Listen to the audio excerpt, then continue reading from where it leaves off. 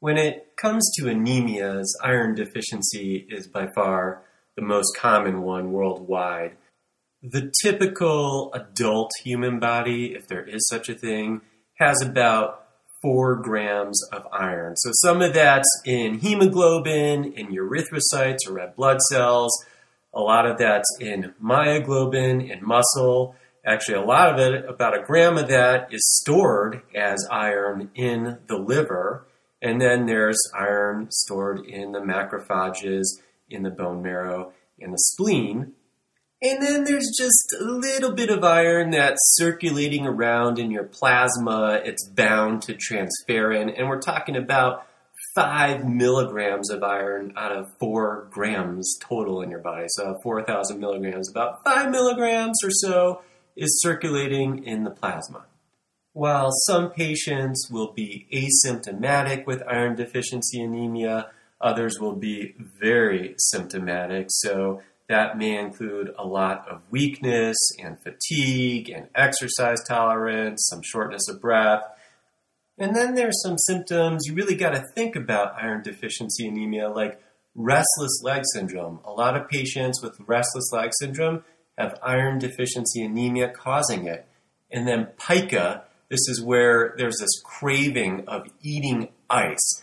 And when you hear that from a patient, they're like, I always want to chew on ice, you ought to be testing for iron deficiency anemia. Patients may actually look pale or have pallor. There can be glossitis, which is an inflammation of the tongue. Sometimes when you see angular stomatitis, also known as angular cheilitis, and this is where there is an inflammation of one or both corners of the mouth.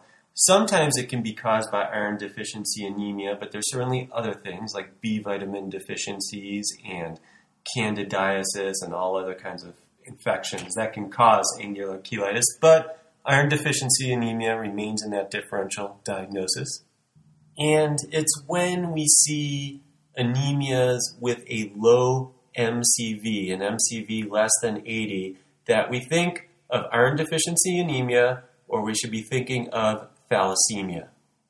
The hemoglobinopathies, the thalassemias, will typically have some tip-offs on the CBC and on the iron studies that you order. So typically the thalassemias will have a normal RDW, a normal serum ferritin, and a normal transferrin saturation. But in iron deficiency anemia, all of those are decreased. I think one thing we need to keep in mind when we are diagnosing iron deficiency anemia is that there can be combined deficiencies causing anemias, meaning you could have iron deficiency and also have something like B12 deficiency at the same time. Now, when it comes to testing serum iron, yeah, it should be low in iron deficiency. The problem is, it matters what setting you're testing the serum iron in, because if you're testing it in a hospitalized patient that has an acute or even a chronic infection or has a malignancy, those things can also drop the serum iron. And then there's a lot of other factors that can make the serum iron a bit difficult to interpret well. And for instance, if you're on oral iron therapy and you're already taking, let's say, ferrous sulfate, it can increase the serum iron in a matter of hours, which obviously does not mean that iron deficiency anemia is gone. There's the test TIBC, or total iron binding capacity, but probably more accurately called transferrin iron binding capacity.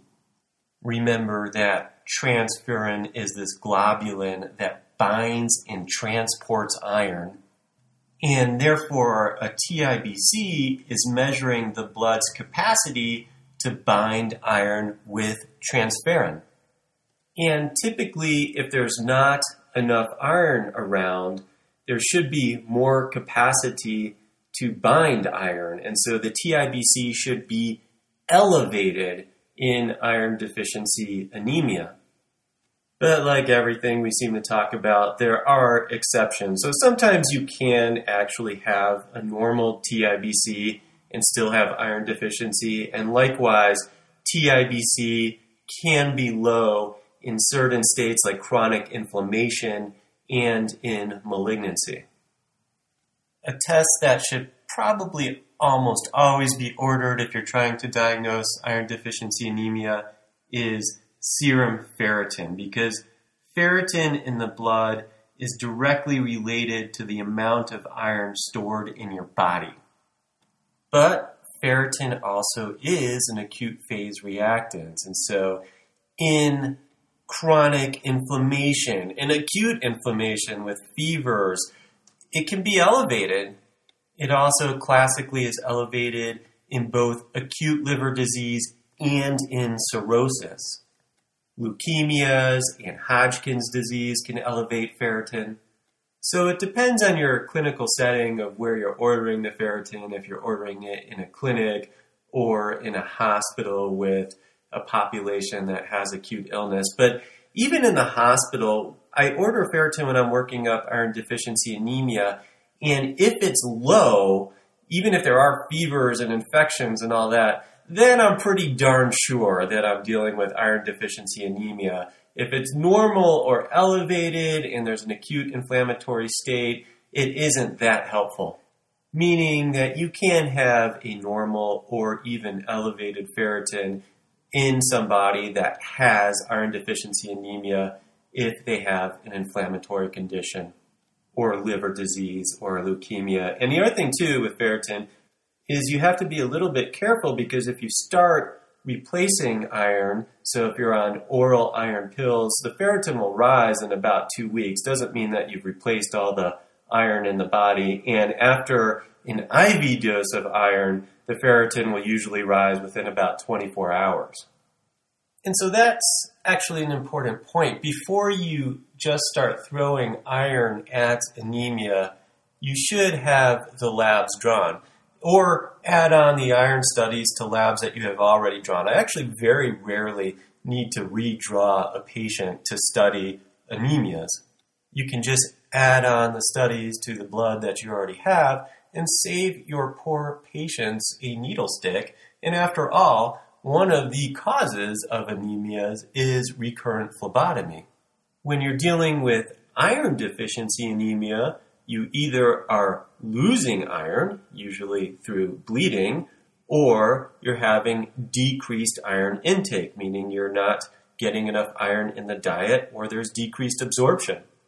One of the most common reasons that we see loss of iron through bleeding is through menstruation, and probably another common one is loss of iron through bleeding in the gastrointestinal tract. Now, sometimes that's real obvious if there was hematemesis or melena, but also there can be occult slow blood loss, such as from a colon cancer, and probably some of the more profound low hemoglobins and severe iron deficiency anemias I've seen in my patients has been when there has been an unrecognized colon cancer that's been slowly losing blood and iron.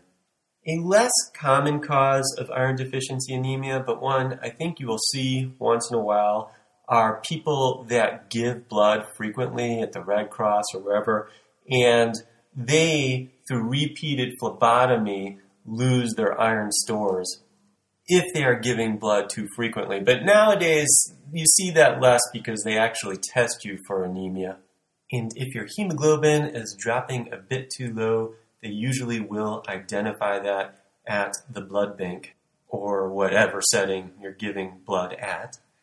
And one thing to always keep in mind, if you think there is a loss of iron but you can't really figure out where it's happening, you may want to send a UA off, because there could be genital urinary bleeding such as microscopic hematuria.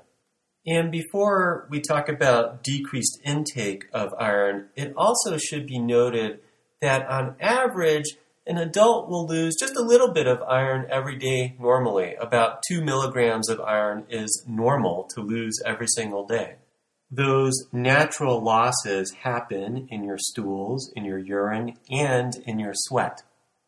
So when you eat something with iron, it's absorbed in the gut, and mostly actually absorbed in the duodenum, but some other areas as well. And then it gets bound eventually to transferrin, which transports it to your erythrocytes, where it then gets incorporated into hemoglobin. If there's excess iron, it is stored in the liver, in the hepatocytes, and then in the Kupffer cells. And I'm sure you remember that the Kupffer cells are macrophages of the liver that were named after Karl von Kupffer, a German anatomist that lived from 1829 to 1902. However, of probably more interest is that if you have increased iron stores, the hepatic cells down-regulate the absorption of iron by secreting a hormone called hepcidin. Now, there are some people that make proteins that block the action of hepcidin, and that can result in an iron overload disease such as hemochromatosis. Another and probably much more common scenario is that chronic illnesses and infections can increase hepcidin levels. And what does that cause? Well, that can cause anemia of chronic disease, among other pathways that cause anemia of chronic disease.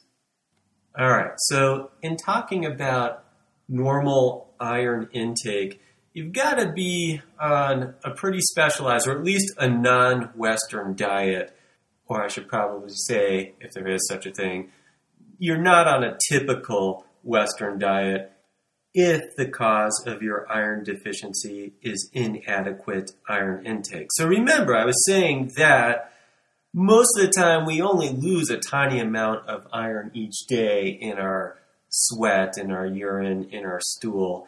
And so the typical average Western meal, I'm not talking about the day of intake, but just the meal, is about 6 milligrams of iron. So if you're losing 2 milligrams a day, typically, if you're living in the United States or other Western countries, the dietary insufficiency isn't that common of a cause of iron deficiency. Now, I know this podcast goes globally and is listened to in a lot of parts of the world, so that may not be the case where you live. You may actually have an area where you're living in where there is inadequate iron intake in the diet. Though there can be things that influence how much iron you absorb or don't absorb. So if you eat a lot of calcium and milk products, calcium does impair iron absorption. And there can be other dietary factors, some that are good for you, that impair iron absorption. So soy protein, certain kinds of fibers like bran and oats, and then classically, if you read about this subject, there's certain teas and even vegetables, and these contain polyphenols that are an abundant micronutrient in our diets. And certain kinds of these polyphenols can decrease the amount of iron that the body does absorb. Again, typically with the Western diet, not a big deal because we get tons of iron from all kinds of sources, and the polyphenols in general are probably good for you because the foods they come in are typically very good for you. Anything that decreases stomach acid, like proton pump inhibitors, can decrease the amount of iron that you absorb. And then there's celiac disease. And celiac disease is interesting because not only can it cause iron deficiency anemia, one of the problems with it is you can be refractory to oral iron treatment. In fact, that's very, very common, if not the rule, for celiac disease. So prescribing iron pills and then not seeing the iron deficiency anemia get any better, you've got to have a light go off in your brain saying, well, maybe this is celiac disease. And then Like I said, much of iron absorption happens in the duodenum. So if you've had any kind of gastric or duodenal surgery, that can also cause iron absorption problems and therefore decreased nutritional intake. There are situations where you really have a significantly increased iron requirement. So obviously pregnancy is one of those, but so is lactation. I should probably also say that sometimes an underlying Helicobacter pylori infection can make you refractory to oral iron supplementation or cause iron deficiency anemia. And likewise, patients with subclinical hypothyroidism, when they start getting replaced with levothyroxine, they are more responsive to the absorption of iron supplements. And any listener of my podcast in the past knows I don't deal with kids or pediatrics, but when it does come to infants, it is worth noting that a milk product unsupplemented with iron can cause iron deficiency anemia in infants. So that's the basics of this hypochromic microcytic anemia. We still need to discuss how to replace iron once iron deficiency is found, so I will do that on the next round. Adios, amigos.